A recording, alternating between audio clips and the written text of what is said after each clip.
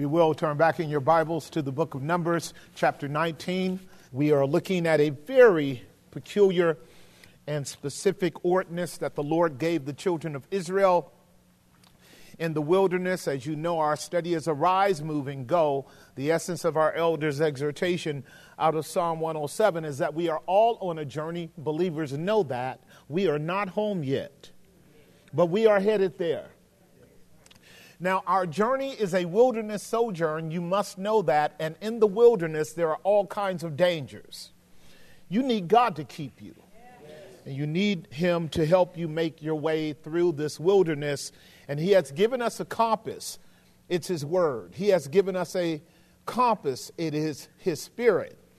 The essence of his word and his spirit is summed up in the gospel. You must know the gospel. You fail to understand the gospel, you fail to understand the pathway to glory. The subtitle of our message is The Red Heifer. The Red Heifer. It is a doctrine of purification through a type and pattern. The red heifer is a symbol of both our sin and the righteousness of Christ's shed blood by which you and I are sanctified. I want to assert that again because we want to make our way through this passage of Scripture, understanding that the red heifer is pointing to something other than herself. And if you fail to miss that, you will be set up for another grand optic that is on its way today and has been on its way since 2015. And those who do not understand Jesus Christ to be the end of the law for righteousness will be taken in by that grand lie. The red heifer is a symbol of both our sin and the perfections that are in Christ. And Christ himself is the one that deals with them. I like the way the prophet Isaiah put it in Isaiah chapter 1, verse 18. Come, let us reason together. Though your sins be as scarlet, they shall be white as snow. This has everything to do with the work of Christ represented in the red heifer. It's important for you and I to know that if you're going to have a relationship with God, you must be clean. It's important for you and I to know that if you're going to have a relationship with God, you must have been cleansed, past tense. You must be in the process of cleansing, present tense, and you must know the totality of cleansing that comes with facing him on that last day. Our elder also alluded to it. The work of the Spirit of God and the Spirit of Christ in the body of Christ today is one of constantly washing. The great joy that our Lord Jesus will have on that last day is that his bride will be just like him, without spot and without wrinkle, because he is washing her continually by the water of the word of the gospel of his finished work. That must be understood by you. Now, the exercise that the children of Israel is going through is that of what is called purification. And the purification is a purification process around what is the liability of walking with God and living in this world. And the liability is this, that you and I are prone to contamination. We are prone to filth. We are prone to uncleanness and disease. And God is catechizing, educating the children of Israel in this reality. To walk with a holy God, you must be holy. To enjoy fellowship with the true and the living God, you must be in a standing of holiness and in a state and process by which cleansing takes place to sustain your fellowship with God. Did that make some sense, children of God? I'll be drilling that home with you through all kinds of New Testament passages, which you should know. I love David. He's going to teach us well. How shall a young man cleanse his way? By taking heed thereto according to God's word. In other words, the only way you and I are going to get clean, going to stay clean, and end up clean is to take heed to God's word. You want to find a generation that is clean in their own eyes? Read it, Proverbs chapter 30. Makes it very clear. I live in a generation like that. They're pure in their own eyes, clean in their own eyes, but they have not submitted to the cleansing that comes through Christ. And as such, they are perpetrating the fraud that they are clean and that they're all right and that they're good and they're just. But there's none good, no, not one. There's none clean apart from the work of Christ in their life. So I live in a world full of uncleanness, so do you. Now, when we're talking about the whole concept of contamination and sin and disease, ladies and gentlemen, I am not talking about your flesh. I am not talking about your physical dimension. I am not talking about your peculiar angst, propensity, or inclination towards vileness, nor am I talking about your assumed sort of detestation against uncleanness. I am not talking about your preference for not wanting to be around certain kind of people because to you they are unclean. I am not talking about the inclination of your practices, as OCD as they may be, about how many times you wash a day, or how many times you clean a day, or how many times you cross a day, or how many times you bow a day. None of that is what the text is talking about. But it's important for you to wrestle with what I'm saying, and I'll tell you why. Because it's much easier to pretend you're clean by an act rather than trusting Jesus Christ in the totality of the merits of his cleansing blood. Much easier.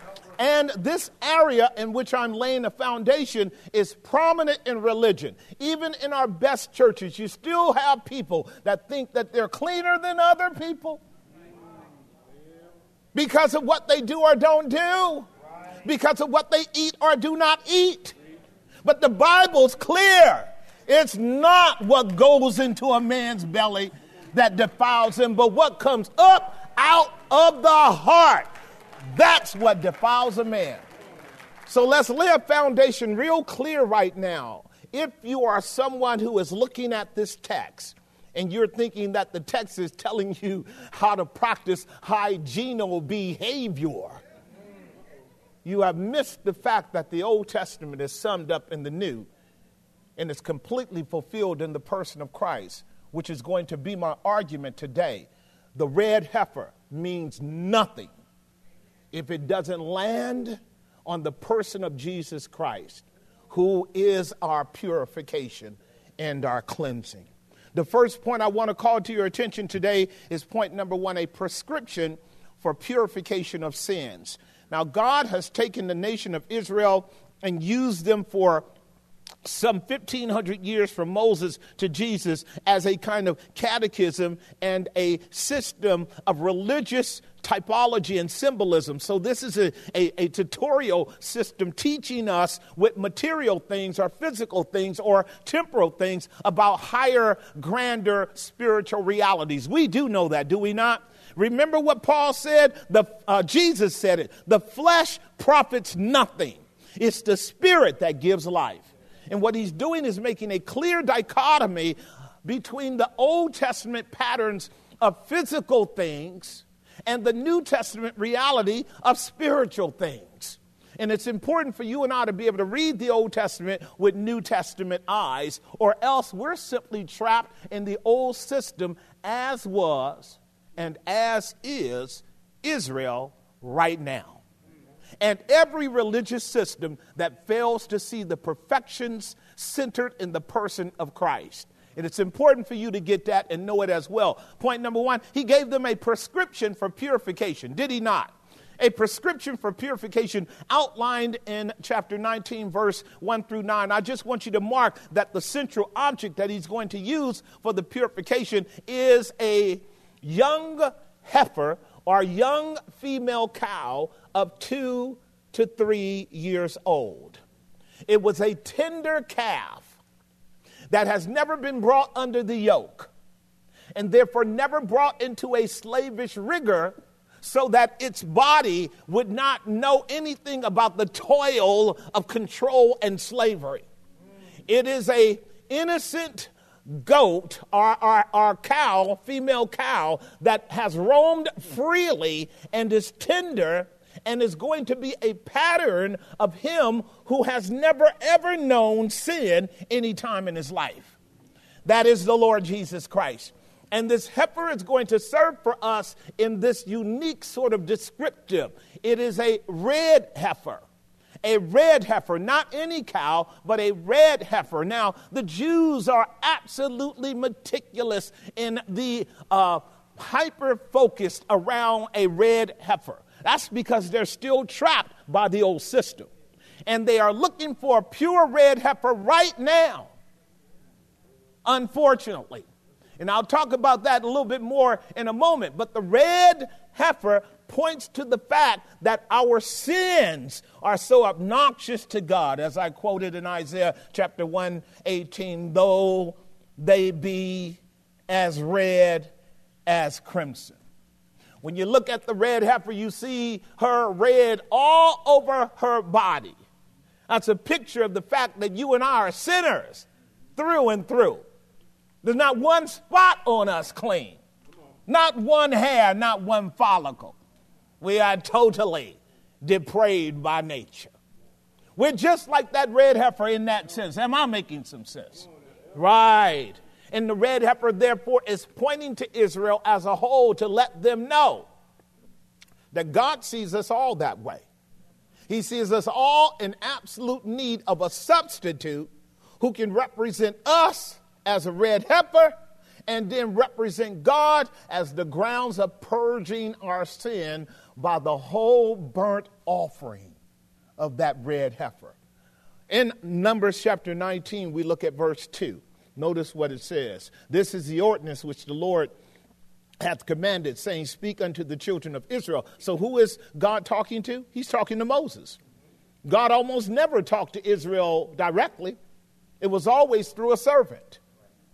Either it's through Moses or Aaron or through one of the temporary prophets, Joshua or Eleazar, because that's how God speaks. He speaks through his servant.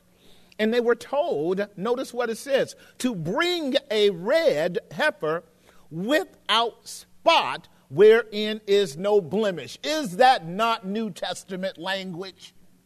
Is that not telling you and I that our situation is impossible apart from the grace of God?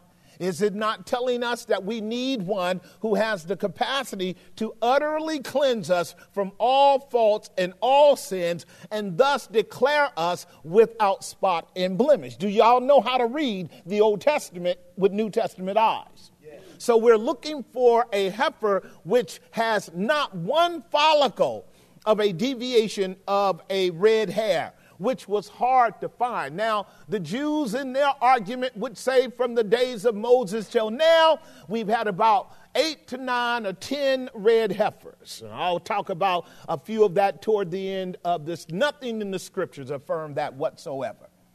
I'm just telling you how traditions set people up to fall. Okay? So, the idea of the prescription for purification is simply this, subpoint A recognition of God's what? Holiness. It was for this reason Israel, when they first met God, as he brought them out of the land of Egypt, they had to go through the what sea?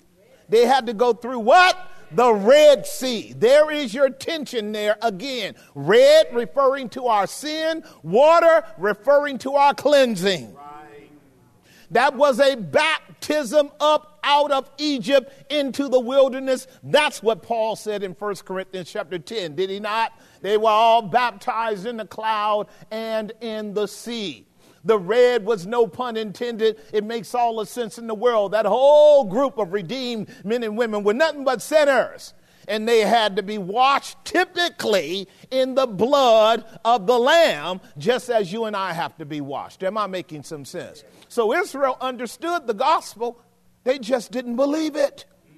So God had redeemed them out of bondage, not by their power, nor by their might, even not by their will. And we tell men and women, you're not saved by works. You're not saved by might. You're not even saved by your will. It's not of him that runs, nor of him that willeth, but of God that has mercy. Are you saved today? It's because God had mercy on you. It wasn't because you are willing. You're no better than anyone else. God hunted your raggedy soul down in his mercy and goodness and snatched you up out of Egypt by a powerful hand. He ran you to the water and told you to be ye baptized in the name of the Lord Jesus Christ for the remission of your sins. And that's what happened. It was the grace of God. It was the grace of God. Because God's holy, saints. God's holy. And then when he brought him out, he brought him to Sinai, as we had learned. And he said, on this day, you're going to hear from God. God will give you the 10 words. But what did he tell them beforehand?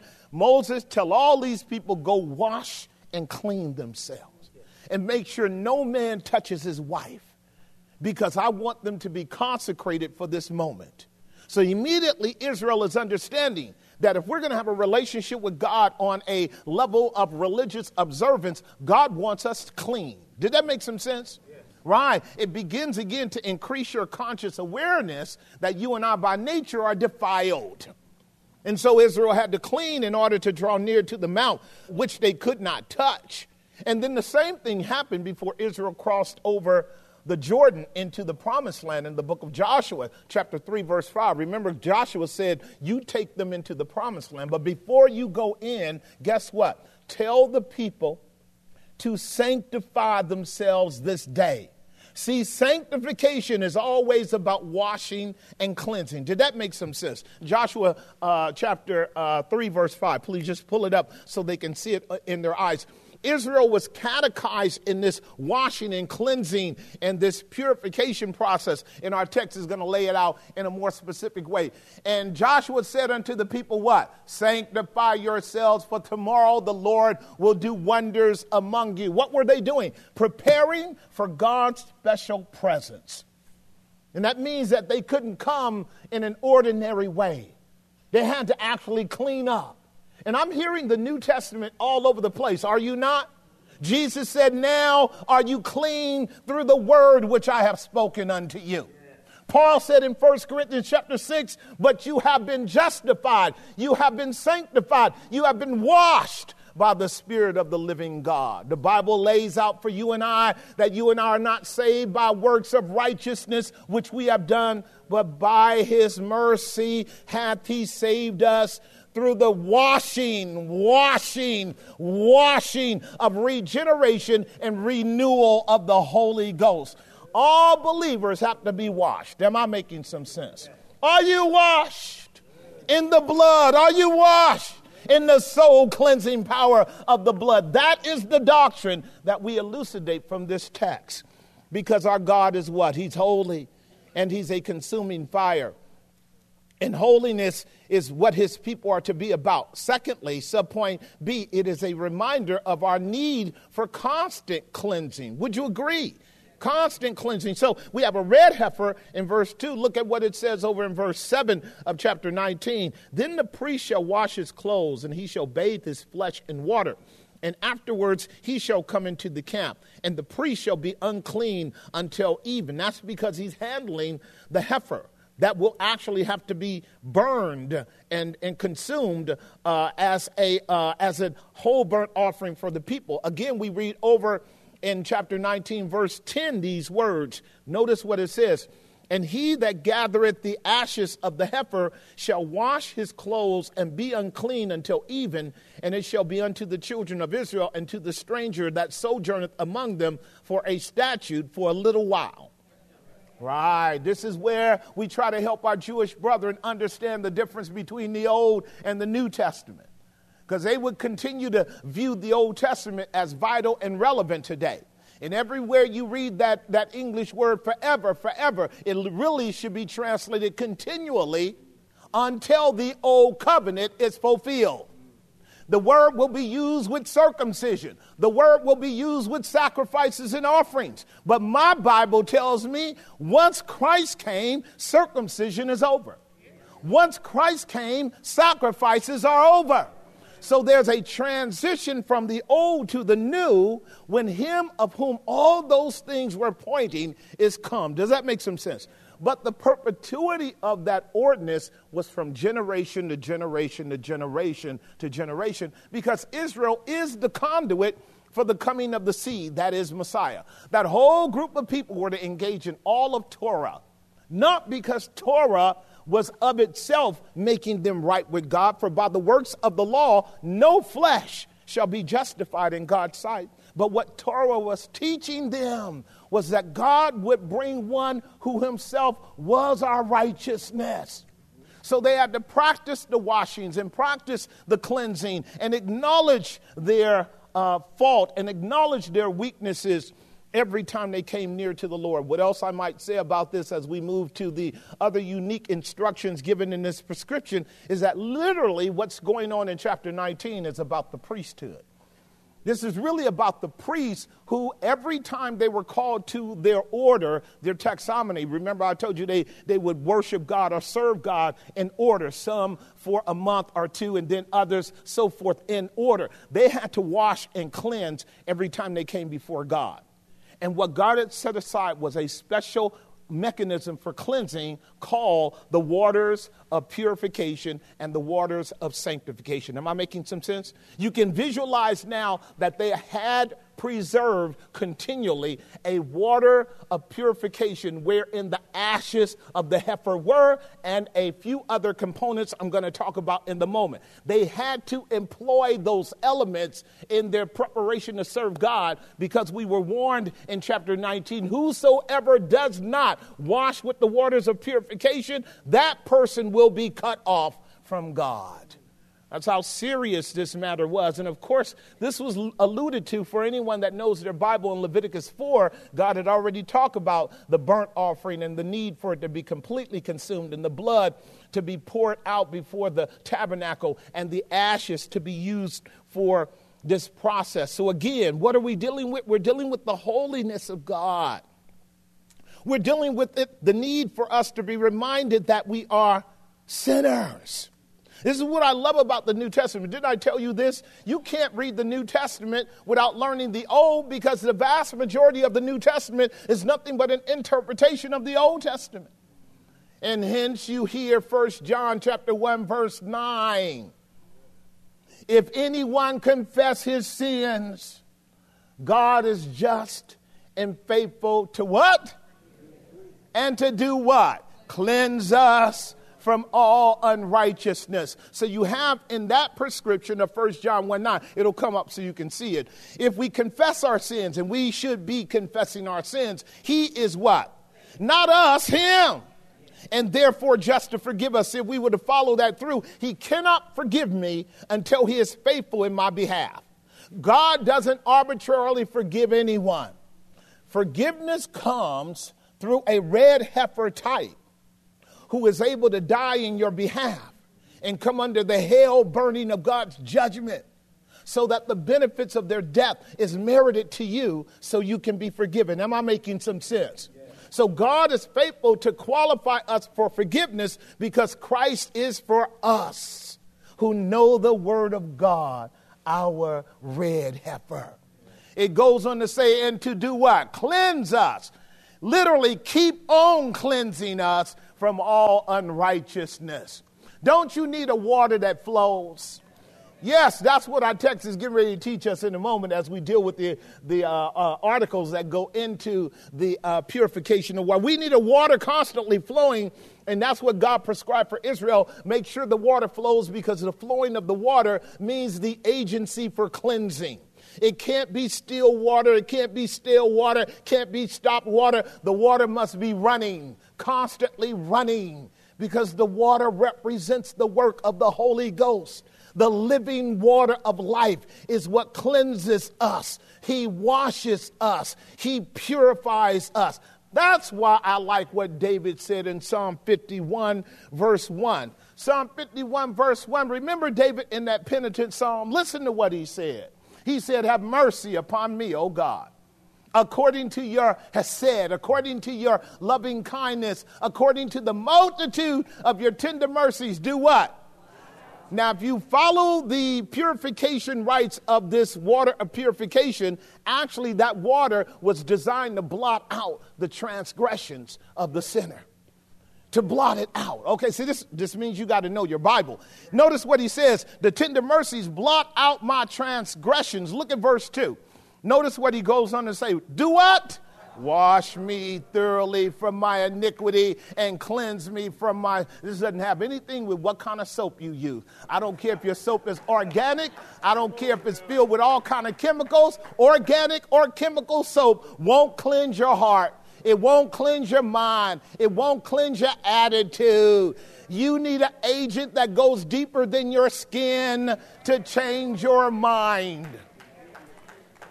And I'm getting ready to teach you that the priests who were honest with God knew that. The priests that were honest with God knew that the blood of bulls and goats could never clear the conscience. See, I can work with a priest like that. Can you? I'm talking about an honest priest. He knows he's a sinner. He knows he's playing with toys. He knows he's not dealing with the real thing. Now what he needs to do is stop lying to people and telling them the toy is the real thing when the toy is not a real thing at all, but points to the real thing. This is where religion messes people up. And it does it all the time. And so David tells us in verse 2, Lord, wash me. That's his appeal, thoroughly from my iniquity. See, David knew something about what kind of sinner he was. This is where, remember, Peter was struggling with whether or not he was a sinner. Our Lord Jesus, on the night he's going to be betrayed, took off his clothes, put on a robe, and took a basin of water and started washing the feet of the disciples. And Peter said, not me. That's because Peter was temporarily insane, like a lot of saints are. Temporarily insane. Whenever the master comes to you to wash you, you let him wash you. You let him wash you. And then when the master told Peter, Peter, if you don't let me wash you, you and I have nothing to do with each other. Lord, start with my head. Wash me all the way down to my feet. Because Peter understood the implications. And here what I love about that blessed first century intervention is that the master was there. And he was doing a symbolism which he told them in that chapter 13. This is a hoopodime. It's a pattern. Follow this pattern because the job of the gospel is to see sinners really washed, not ceremonially washed, not temporarily washed, not if you were typically washed, but really washed. And that's a work that only God can do. Look at verse 7 of Psalm 51. David will teach you. He always looked to his master. Purge me with what? That's one of the components that goes into the purification. Did y'all read it? I really want you to learn how to listen to the word of God when it's in the reading, because that is where your sanctification comes in. If you're passive in your reading and your mind's all over Timbuktu, you're missing the blessing of the explicit proposition of God's word. The purification of these waters had to have as one of its components hyssop. It also had to have cedar, right? And then it had to be in running water. We're about to teach on that now. David said, wash me with hyssop. Now, the hyssop was a sponge. It was a leafy, spongy type of element that could absorb water and could absorb blood. So you can see it being sprinkled. Can you not? Sprinkled on David. And David is saying, no, not on my body, on my soul, on my mind, on my heart. And only the Holy Ghost can do that. New Testament has laid this out. By the blood of sprinkling are you and I sanctified through the sufferings of Christ. It never can be physical blood. Did you guys get that? It never can be physical blood. It's extremely important for you and I to get this. Look at chapter 19 again over in verse 12. He shall purify himself with this purification of water on the third day, and on the seventh day he shall be clean. But if he purify not himself the third day, then the seventh day he shall not be clean. God is telling the priest, don't play games with me. When you come in to do service in the priesthood, make sure you wash according to my word. Don't wash your own kind of way, which is what a lot of religious folk love to do. Well, I'm getting right with God my own kind of way. God knows my heart. He really does know your heart. He knows it better than you do. God knows my heart. God knows that I mean well. You really don't, because when God gives you an explicit command and you think you can prevaricate that, go around that, that means you're in rebellion against God. You are saying that you're wiser than God. And nothing could be further from the truth.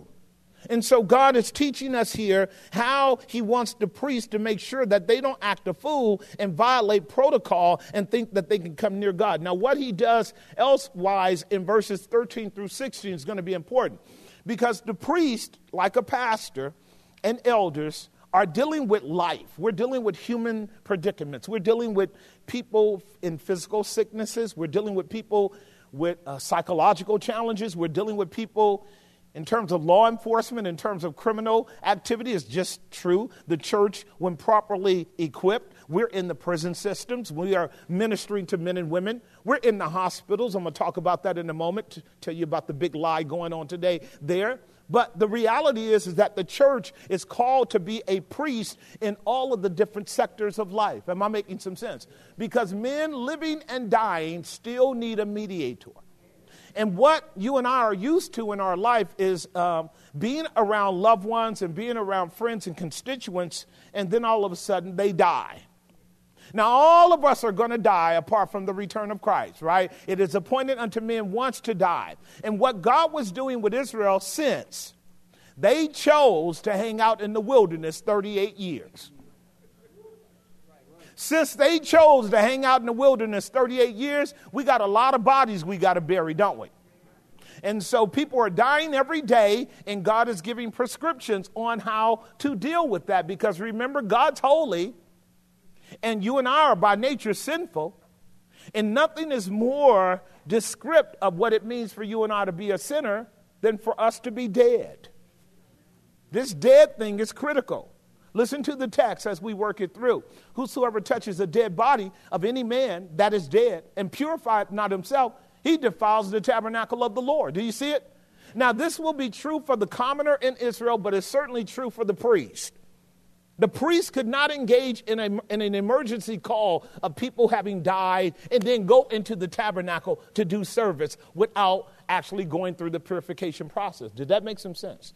Notice what he says. He defiles the tabernacle of the Lord, that soul shall be cut off, because the water of separation was not sprinkled upon him. Water of separation, meaning this formula that God is calling us to is designed to typically separate you from the unclean condition of the world, to separate you unto God. Waters of separation. All believers have been separated unto God. Did you know that? Separated unto God. This is the doctrine of election, whether you know it or not. God chose you. You didn't choose him, and he drew you to himself. You and I are God's before we're anything else. Separated unto God, sanctified unto God, set apart for his glory. And that was implicated in the doctrine of baptism. When you came up out of the water of baptism, you told the world, I'm separated unto God. He's mine and I'm his. And whatever the Lord wants me to do, that I am called to do. And notice what it says. He shall be unclean. He shall be unclean. His uncleanness is yet upon him. Verse 14 through 16. Now watch this. This is the law, that when a man dieth in a tent, all that come into the tent and all that is in the tent shall be what? 7 days for a whole week. Now everybody is conscious that their involvement in what people in our society today would call normal, which is dying, has now been contaminated by that person's death. Y'all read the text? Everybody that comes into the tent in their mercy and their benevolence and their care, and they should, we're going to be with a loved one when they're passing away. We're going to help them if they know the Lord Jesus Christ to usher into glory. We're going to pray, sing songs and hymns and praises, right? Helping them cross over Jordan. Are we not? The children of Israel went through all this, and God told them, you are now unclean right along with that person that you are engaged with. That was to increase Israel's consciousness that they too are sinners. Stay with me. Let me teach you right quick. The notion that we die is an affirmation that we are sinners. I tell people frequently when they can handle it in a sermon, during a funeral service, we are here because of an unnatural event. What do you mean, Pastor? God did not create us originally to die.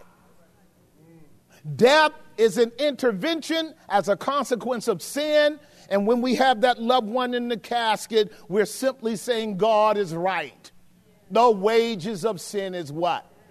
And we have to affirm that. Funerals and memorials are all unnatural services.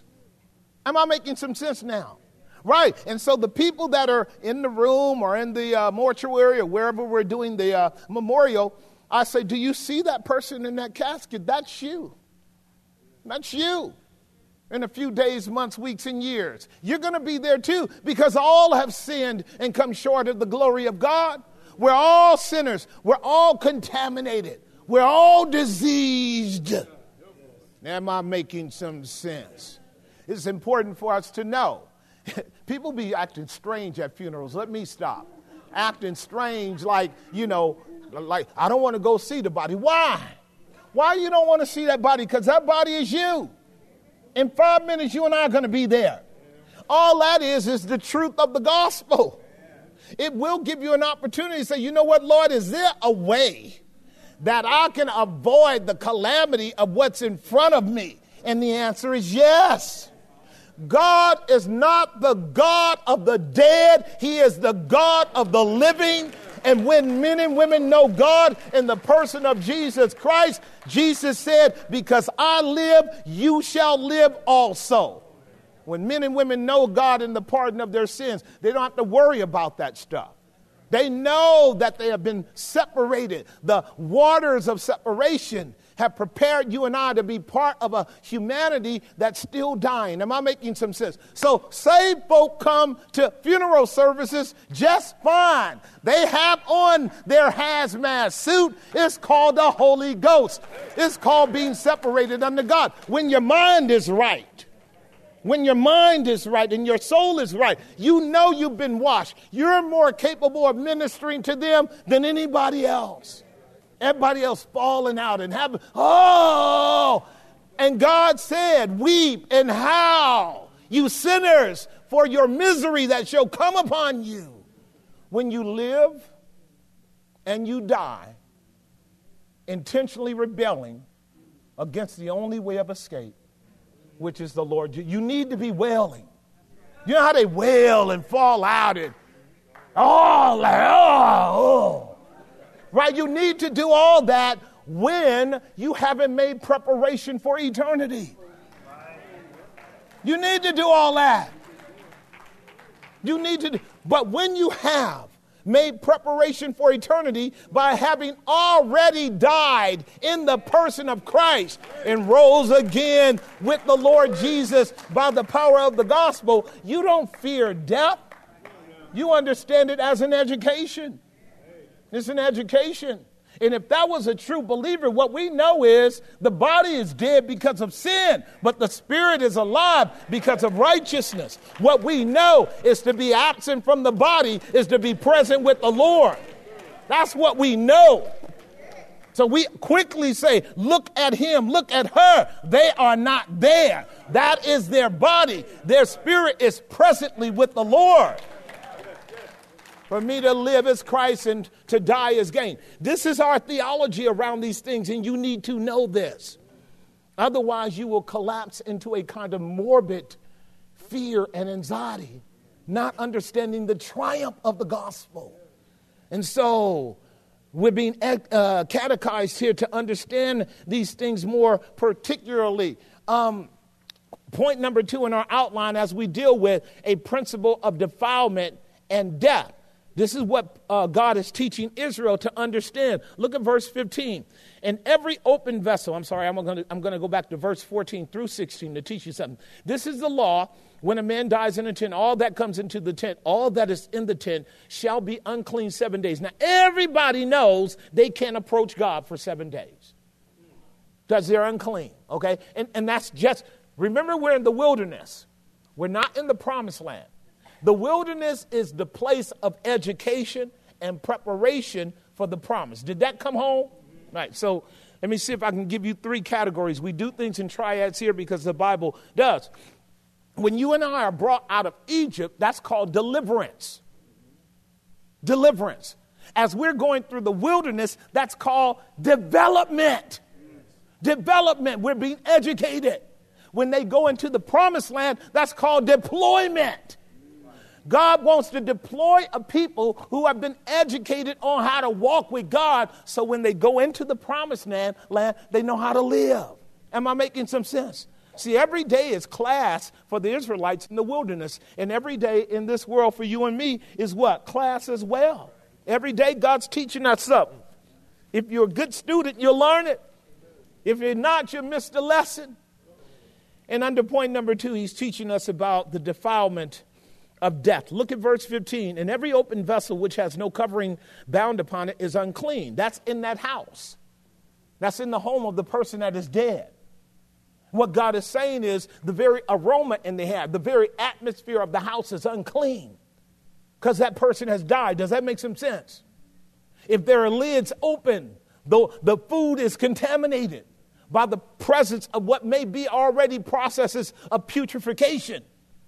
And now you can't touch any of that. And what that was about, whether you know it or not, is God wants you and I to understand that sin is exceedingly sinful. Exceedingly sinful. Exceedingly. See, today in my generation, we play sin down like it's nothing. But when you play sin down like it's nothing, you also play Christ down like he's nothing. And then you play God down like he's nothing. See what I'm getting at? Now God is just as filthy as you and as sinful and fickle as you are. This is why so many people have a false notion about God today. He's not the man upstairs. He's not your good old buddy. He's a holy God. He's a just God. He's a righteous God, separate from sinners. And if we're going to draw near to him, we got to come to him on the grounds of his word. And the holy people of God who are called to the work of the priesthood should know something about right hearts.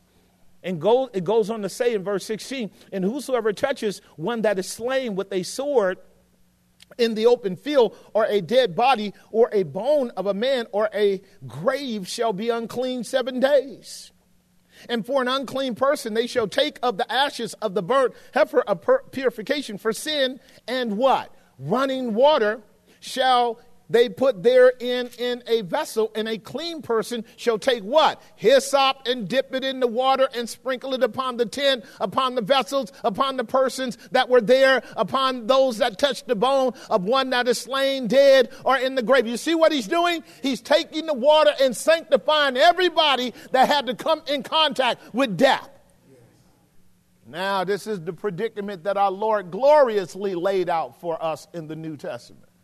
He wanted you and I to understand fully that what we're dealing with is spiritual realities. This is the same ordinance for lepers in Leviticus chapter 13, verse 1 through 3. Now, I know that you do not believe that you are a leper, but you are. You are a leper spiritually. Leprosy was a very, very debilitating disease that destroyed the nerve endings, and therefore the flesh began to die and to rot. And it becomes a picture of our incapability of being sensible to spiritual things.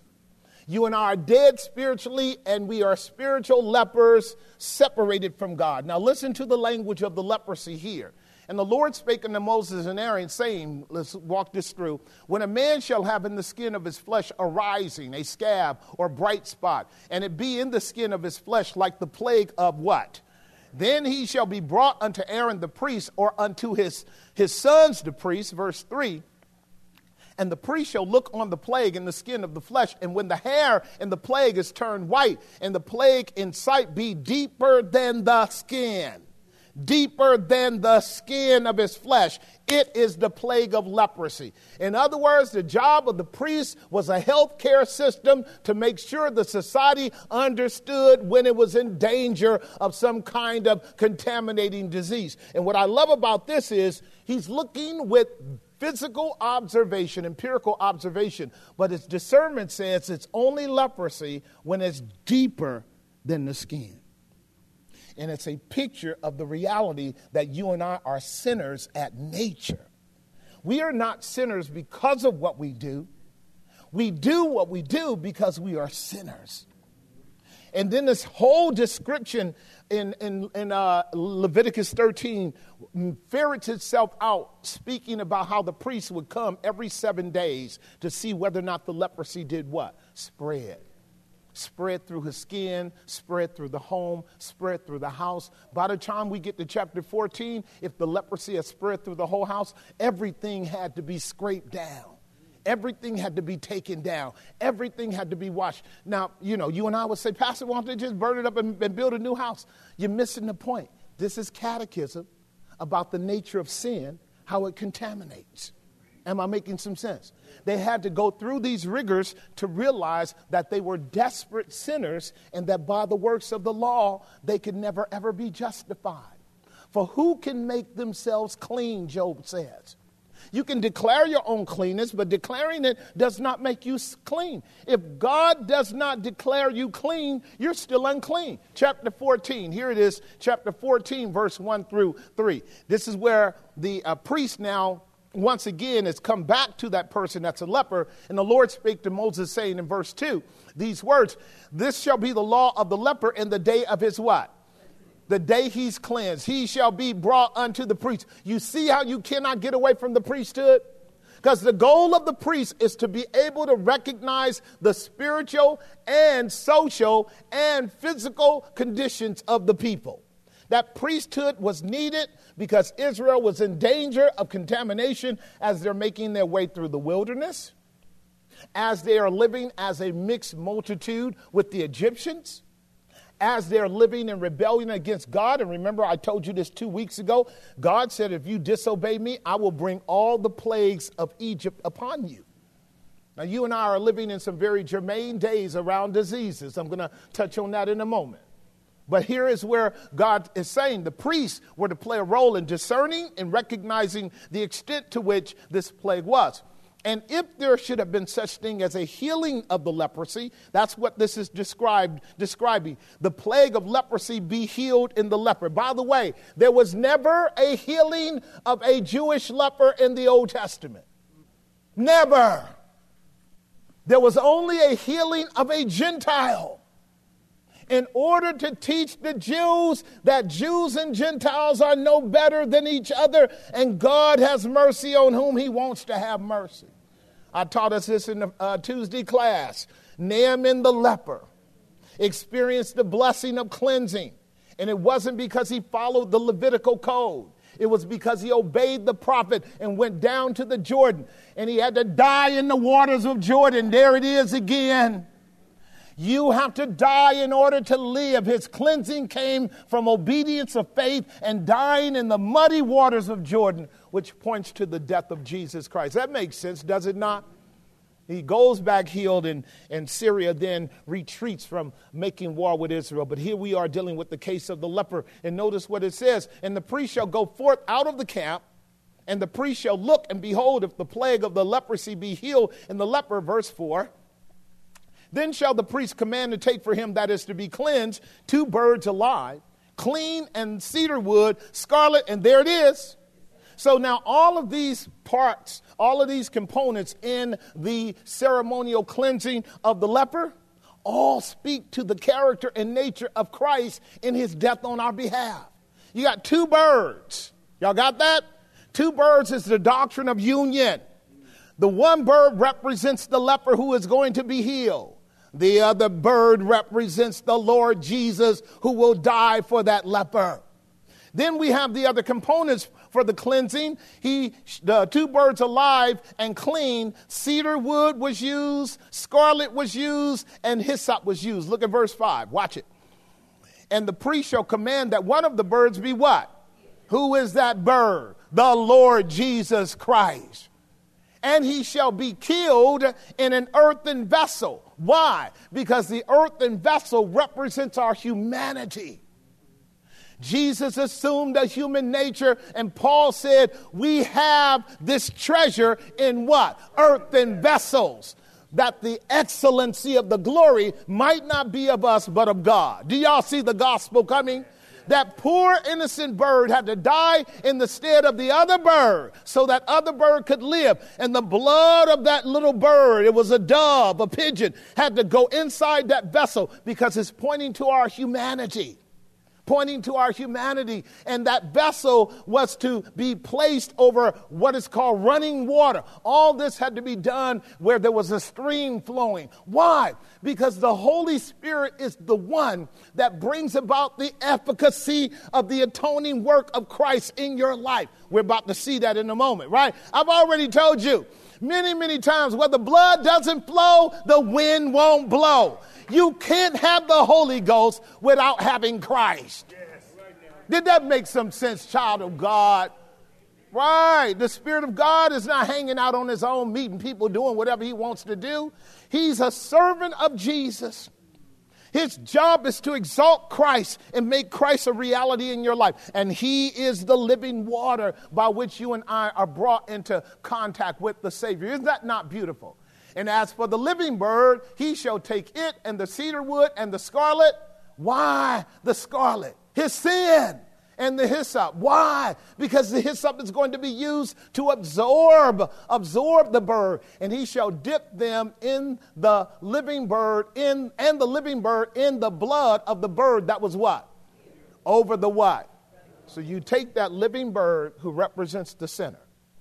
And you take all of those other articles that represents the sinner's condition and the death of the bird that died, and you take that bird and dip him in the blood and the water in order that that bird now identifies with the one that died for him. Is this not the doctrine of baptism? Is it not the doctrine of baptism? That bird is down in the water under the blood, the hyssop and the cedar. And what a glorious day when that bird comes back up and the high priest says, clean, clean, clean in the name of the Lord. And that's what a sinner is when he's saved by grace. You and I can't be healed of our leper until we die with Christ. Our leprosy is a condition that is only met by him who is our great Samaritan. This is the conflict of the Good Samaritan, is it not? Luke chapter 10, verse 30. This is why we say by the works of the law, no flesh shall be justified in God's sight. Listen, you had a priest. Aren't we talking about the priesthood? And then you had a Levite. Aren't we talking about the Levitical system? And Jesus is the one teaching, is he not? Now watch this. Luke 10:30. Let's keep it moving. Luke 10:30, and Jesus answering said, a certain man went down from Jericho. That means he's a what? Jew. And he was headed to where? From Jerusalem to Jericho. And that means he's moving from a place that is esteemed as holy to a place that is esteemed as unholy. Now, I could go into all of the historiography and all of the sort of conditions politically and socially at that time. It was a kind of a route for criminals and thugs and marauders, all that notwithstanding. Notice what he said. He fell among what? This brother coming from Jerusalem, this Jew coming from Jerusalem, fell among thieves, which stripped him of his raiment and what? Wounded him and departed, leaving him half dead. He's laying there on the side of the road like roadkill. Is that right? And then here come brother pastor. Look at the next verse. There it is. And by chance, there came a certain priest that way. Now, this priest is under Old Testament system, under the very system we're dealing with in Numbers chapter 19. And according to the works of the law, this priest knows that if he gets near this person and discovers that this person is dead, he will be what? Unclean. The text says, and when he saw him, he crossed the street even though the light was red and went on the other side. See, mercy is missing in the law. When you're trapped by external religion and your understanding of sin and righteousness does not go deeper than the law, he's going to cross over so he can stay clean. You see, his religion can't help that man. See what I'm getting at? This is why I warned you in the opening of our study. If you are a Levite today, you can't help anybody, because to help sinners, you got to get near them. To help sinners, you got to touch them. To help sinners, you got to eat and drink with sinners. See what I'm getting at? And some of you got that problem. Don't come near me. Some of you got that problem. Some of you are Levites, self-righteous. You know you don't want to have nothing to do with people. No, he's way too bad of a sinner for me. I'm saved in Jesus' name, but I don't want to touch him. I might become unclean. See, now you're mixing works and grace. And it's an indicator that you are not grounded in the sufficiency of Christ's work to help you understand you've already been separated. You've already been washed. You've already been cleansed. You can't be made filthy by the condition of another. The Bible's clear. Notice what it says in verse 33. Look at it. I'm sorry, verse 32. Is that, well, okay. And likewise, a Levite, when he was at the same place, came and looked on him and passed by on the other side too. Now, who's teaching? Jesus. Who's he talking to? The Jews. What is he doing? Painting a picture. He's giving them an optic. I'm getting ready to talk to you about that. It was Plato who said, the one that tells the story controls people. So Jesus gives a narrative, and he's actually giving insight into the mercilessness of the Levitical system. Am I making some sense? They had already held a sort of prejudiced attitude against the folks in Jericho because they're like Samaritans. No good thing can come out of West Oakland. Verse 33 says, but a certain Samaritan, as he journeyed, came where he was. See, this Samaritan didn't have any qualms with whether or not this was a Levite, whether he was a priest, whether he was a Jew, whether he was a Gentile, whether he was a male or a female. He had no qualms about that. He had enough curiosity to make sure as to whether or not that person was alive or dead. He cared for him. Am I making some sense? This is where we are in our generation. I'm going to make an application that's going to hurt some of you, but it's so true. I'm living in a society where we're governed by false narratives designed to harden our hearts and construct fears in us so that we're divided all over the place in the name of pseudo forms of contamination. Pseudo forms of contamination.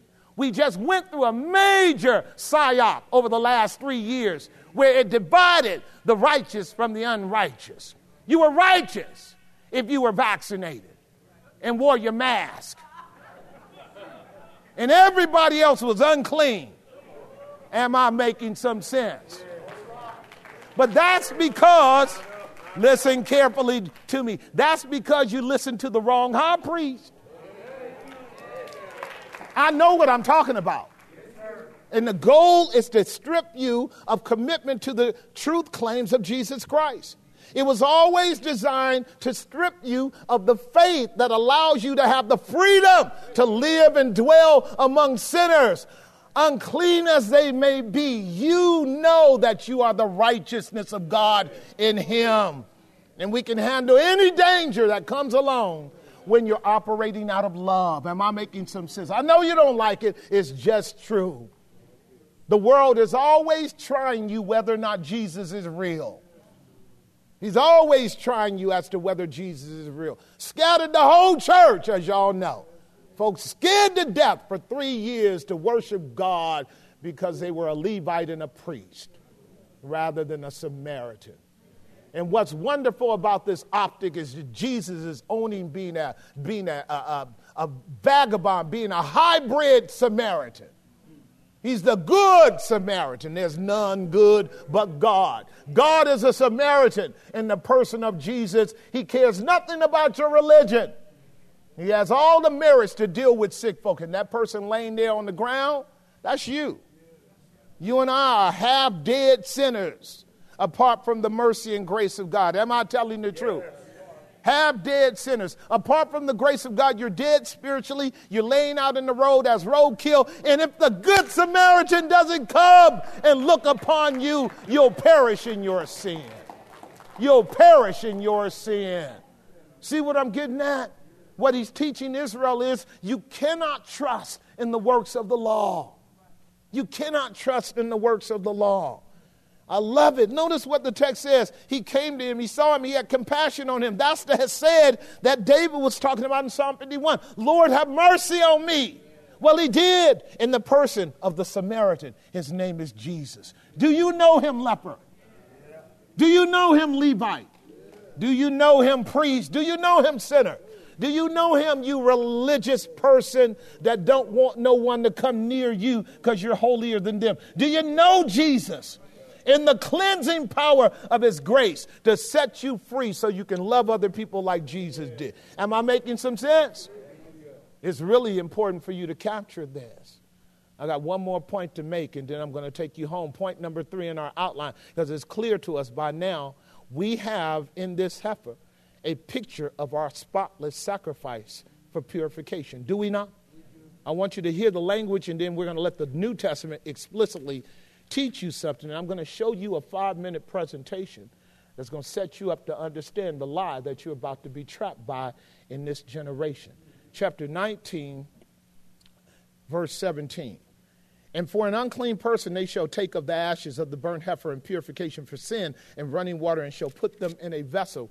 And the clean person shall take that hyssop, dip it in the water, sprinkle it upon the tent, and upon all the vessels, upon the persons that were therein, and upon all that was therein. And the clean person, verse 19, and the clean person shall sprinkle upon the unclean on the 3rd day, and on the 7th day. And on the 7th day he shall purify himself, wash his clothes, and bathe himself with water, and shall be clean at even. All of them will be clean. He will be clean through that ceremonial washing, through the waters of purification, because of the death of that heifer. Did that make sense? Now, the New Testament is clear on this, ladies and gentlemen. We are told in Hebrews chapter 9, I'm going to start at verse 13, where the writer to the Hebrews is dealing with this whole Old Testament sacerdotal system. He's already said it was an earthly sanctuary pointing to a greater reality. And I want you to capture what he says over in I want you to start at verse 10. Start at verse 10. Hebrews 9:10. This is what it said about the priest. He says, the Old Testament work stood in meats, right? And drinks, and in what? All kinds of washings and carnal ordinances, and it was imposed on them by Moses until the time of what? Now this you must know, you and I are living in the Reformation. The Reformation is not coming. It didn't happen with Luther. It happened with Jesus. The Reformation took place when Jesus hung on the cross and said, it is finished. And the veil of the temple was rent in half, and access to the Father was granted by the death of Jesus Christ. Did that make some sense? You and I are living in the Reformation. We're not waiting on a Reformation. And the Hebrew writer had already said it in chapter 8, verse 13, keep up with me, T, that the old covenant is old, dying, and waxing away. That's what he was trying to teach the Jewish people in the first century under the gospel. Stop trusting in the old covenant, because it's done away in Christ. This is why when you and I observe the Lord's table, what do we say? Jesus said, this is the New Testament in my blood, which is shed for you. Now, either we believe in the blood of Christ or we don't. And if we believe in the blood of Christ, we know that Jesus is our high priest, and we are operating out of a new covenant. Am I telling the truth? A new covenant with better promises, with a better covenant, with a better hope, and a better high priest. Now listen to what he says about this. It's important for you to get because of where we're going. Let me see. Can you stay at verse 10? I want to make sure I didn't miss anything there. All right, so yeah, good. Verse 11, thank you. Verse 11, but Christ, this is what we call a contrasting conjunction. Jesus is the high priest now. In the previous verse, it was the other high priest, whether Aaron or Eleazar or somebody else. All that they did could never take away sin. Listen to what the text says. But Christ becoming an high priest of what? Good things to come. Now that was stated in the first century. You and I are 2,000 years later. This is not talking about things to come, but things that are now present, having been prophesied by things in the Old Testament. Jesus has come. He's taken his seat in glory. He is our present high priest. Isn't that what we sang? Jesus, our great high priest. Right. Listen to what it says. By a greater and more perfect tabernacle, not made with hands. Do you believe that? What is he talking about? He's talking about the church of the living God. You and I are the tabernacle of Christ. We're the temple of the Most High God. Would you believe that? Both on earth and in heaven? Listen to the language. Let it speak. Not made with hands. That is to say, of this building. He's making a contrast between the old and the new. Look at verse 12. Let's walk this through. Neither by the blood of goats and calves. Jesus doesn't have his priests offering the blood of goats and calves. Did y'all get that? Jesus doesn't have his priests, which we are, offering the blood of bulls and goats and calves. I want to say it one more time. Jesus, who is our great high priest under the new covenant, does not call you and I to the material sacrifices of bulls and goats and heifers. Did you hear what I just stated? You need to get this, because this is the Bible. This is the word of the living God. Listen very carefully to it. He says, but by his own blood, he entered in one time. Did that make some sense? I know the day, do you? Almost 2,000 years ago, on the day in which he subsumed Passover, the night he was betrayed by Judas Iscariot, the next morning a kangaroo court condemned him to death. He died before the evening because it would become Sabbath. They laid him in a borrowed tomb. He rose again on Sunday morning with all power and authority in his hand. And he told his people to go into all the world and preach the gospel because he's Lord in Christ over everyone. He is the mediator of the new covenant. And men and women are saved by his death on Calvary. Once for all, he entered into the holy place, having obtained eternal redemption for us. Are you the us? Look at the next verse. Listen to it. Look at the next verse. For if the blood of bulls and goats, and here it is, thank you, writer to the Hebrews, and the ashes of a heifer sprinkled the unclean, sanctifying to the purifying of the what? See, I told you it was all external things. Those are all external things. Jesus sanctifies us deeper than the flesh, because the red heifer of the Old Testament points to Jesus, the fulfillment of what that Old Testament heifer represented. Is anybody here clear on what I'm saying? Yes. Please get it, because it's necessary for you to get because of the delusions going on in my present generation. Listen to what he said.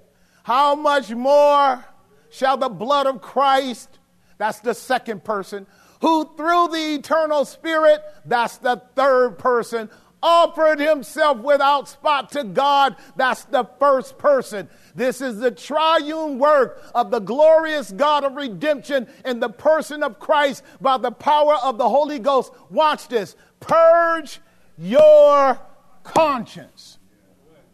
See, chapter 9 said the priests could never, ever be cleared in their conscience. Why? They were offering the blood of bulls and goats. A bull is not equivalent to a human being. A goat is not equivalent to a child. God made us in the Imago Dei. And you've got to have someone equivalent to you and more to take your place under the wrath of God. Jesus didn't come as a goat, bull, heifer. He came as a man. He assumed our nature. He was one of us. And when he died on the cross, he died in our place as the ultimate red heifer without spot and without blemish. And he has, by his death on the cross, purged our conscience from sin and from dead works, that we might serve the true and the living God by grace. Am I telling the truth? By the grace of the living God. What can wash away the guilt of my sin? The blood of the God-man, Jesus Christ. when preached in the power of the Holy Ghost, I'm liberated from that guilt because I've been washed by the purifying waters of the death atoning work of Jesus Christ. Is that not good news? Is that not good news? Yeah. Now there's some in the house that don't know this celebration. I feel sorry for you. 4 subpoints. The spotless sacrifice was chosen. The sins of his people were imputed to him, right? He who became sin for us, having known no sin, God laid upon him. And by his stripes we are healed. We become the very righteousness of God in him. The sufferings of Christ were also outside the camp. Hebrews chapter 13, verse 11. Remember, you had to take the heifer outside the camp into a clean place. Did you not? Right. It couldn't be done in the tabernacle. It couldn't be done in the camp. It was on the outside because the heifer had become unclean for you. Listen to what the Bible says. For the bodies of those beasts whose blood is brought into the sanctuary by the high priest for sin are what? Burned without the camp. He's talking about the heifer. Look at verse 12 and learn it well. Wherefore Jesus also, that he might sanctify the people with his own blood, suffered without the gate. Do you know the narrative, child of God? Do you know the narrative? They laid a cross on his back and they headed him out to Golgotha. He went through the courts, across the brook Kidron, outside the camp, bearing our sins. Do you see the heifer in Jesus? He's right there. He's right there. Listen to what it says. Wherefore Jesus also, that he might sanctify the people with his own blood. Does his blood sanctify?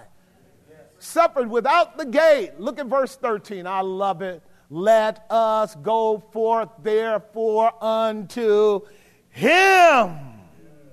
That's an imperative. The only place you're going to find a real heifer that can take away your sins is in the person of Christ. Did y'all get that? Yes. Then why are we still looking at red heifers? Give me 5 minutes presentation. The 5 red heifers are now in a secure, undisclosed location in Israel.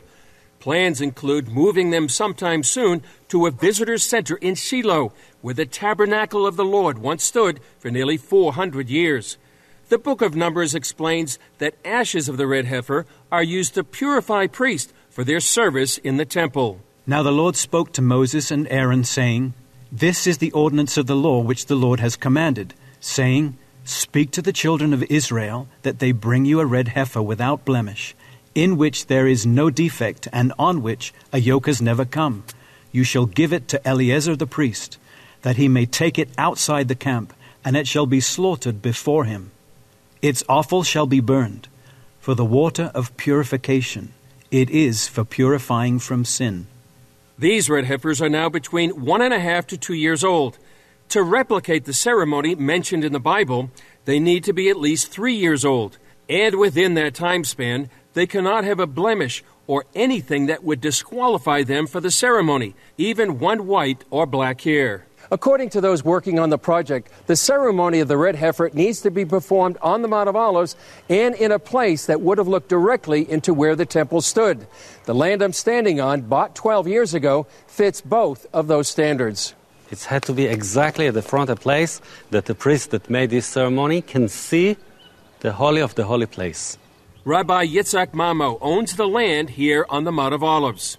And we hope that in 1.5 years from today, we can make here in this area the ceremony of the red heifer. That actually will be the first step to the temple. Mamo says the ceremony needs priests who have not been defiled by touching anything dead. The Temple Institute actually have 9 pure priests. They didn't born in a hospital, okay? They born at home. Because they are priests, so anyway, they don't go to any cemetery. And the parents keep them in a situation that they will not get to any cemetery, not going to any problematic place, and they are pure, and they are waiting. So we have the priest, we have the red heifer, we have the land, and we have everything ready. We just need to wait another 1.5 years. So we believe that it's very likely that the ceremony would happen somewhere in the area of Passover 2024 out to possibility of Shavuot 2024. Somewhere in that timeline, the cows would be old enough, and it would be the proper timeline for that ceremony. Byron Stinson of Bonney, Israel, helped find the red heifers in the U.S. He says these would be the first in 2,000 years, and that the process toward a third Jewish temple began when the Jewish people started their return to the Promised Land from the four corners of the world, culminating with Israel becoming a nation. And then in 1948, in one day, they were reborn as a nation, and nobody said that could happen. And then you move forward, and Israel continues to be this strong nation, and all of these prophecies start fulfilling. There's so many now that have been fulfilled. It's just incredible, the evidence of what God is doing with Jerusalem as the center of that. And the temple is the center of Jerusalem. And so how can it happen and how will it happen? I don't think anyone really knows for sure. Stinson believes the temple is meant to be a house of prayer for all nations. You know, in the Bible, it says when Solomon built the first temple, he said, this is a house of worship for all nations. That's what the temple is. And I think a lot of people think it's just a Jewish temple, but that's not true. It's for all the nations of the earth. Stinson says they plan to invite everyone to the red heifer ceremony that may take place in Passover 2024.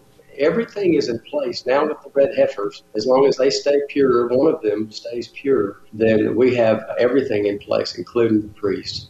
Mamo says according to the Jewish sage Maimonides, there were 9 red heifers from Moses to the second temple. It's not his way to write, but suddenly he said the tent will make the Messiah.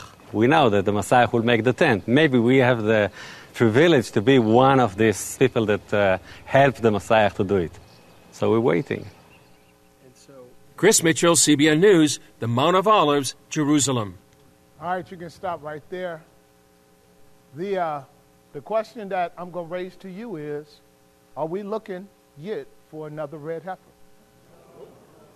The other question then that we have to deal with is, why would Christians be engaged in that kind of promotion when they have a complete canon that clearly lays out who the red heifer points to?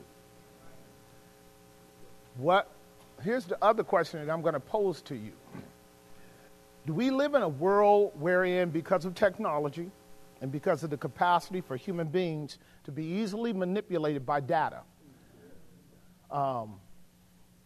can you and I be made to think something contrary to God's word simply because it's promoted over and over and over again with optics and images and cameras and data and constructs like in Hollywood, like in the news media, like in our banking system, our information system? Can we subtly slip into the notion that because everybody's believing it, it must be true? So yes. The answer is yes. That's the world I live in. This is why your master told you right before he left, beware of men. They will deceive you.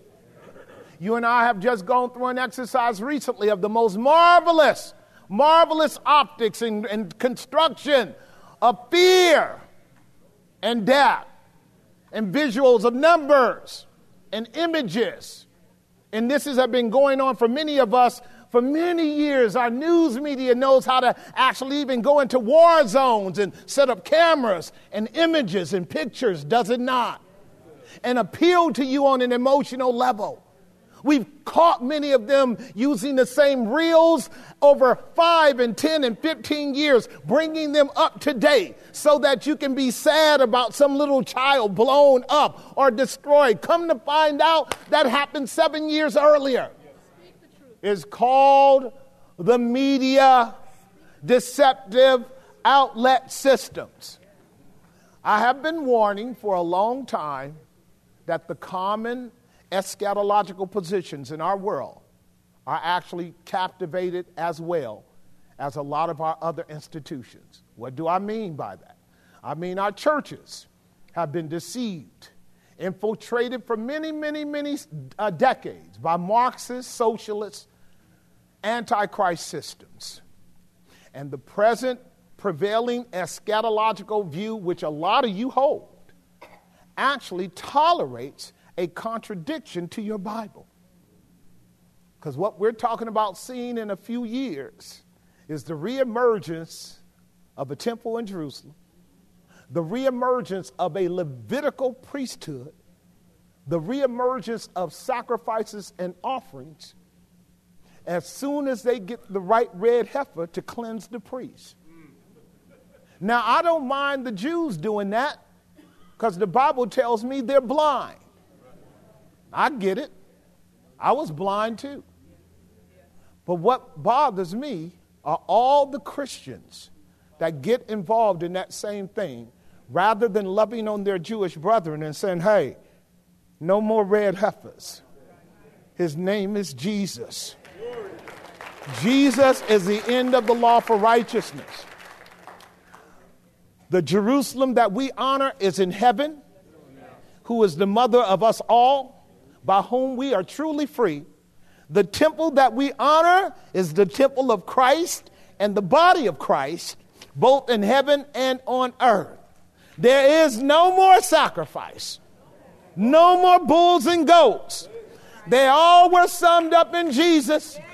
And if Jesus is not the end of the law for you, this next optic that's coming is going to bring the whole world into a diabolical antichrist system that will not be able to be overcome. Did you hear what I just said? Children of the living God. All right, I want to do something that's exciting on this last note so you guys can struggle through this portion over the course of the weeks and months to come, because you heard him say April, May of 2024. Didn't y'all hear that? So we get a chance to see what I have warned about as self-fulfilling prophecy. See, like you can make prophecy come to pass. You can construct it. You can frame it. You can hire the characters. You can paint the images and the constructs. Am I making some sense? This is where Christians need to wake up. The church has been doing this forever. The Hollywood shenanigans that have gone on in the church have deceived masses of people. And almost all of your major denominations has bought into this eschatological construct. The Bible tells me that Satan will be loosed and he will deceive many. And you and I need to be very discerning. And to keep it simple, just in case you're already going through cognitive dissonance, if it doesn't exalt Jesus as the end of the law for righteousness, you're buying into a deceptive system. Did that make some sense? Amen, amen.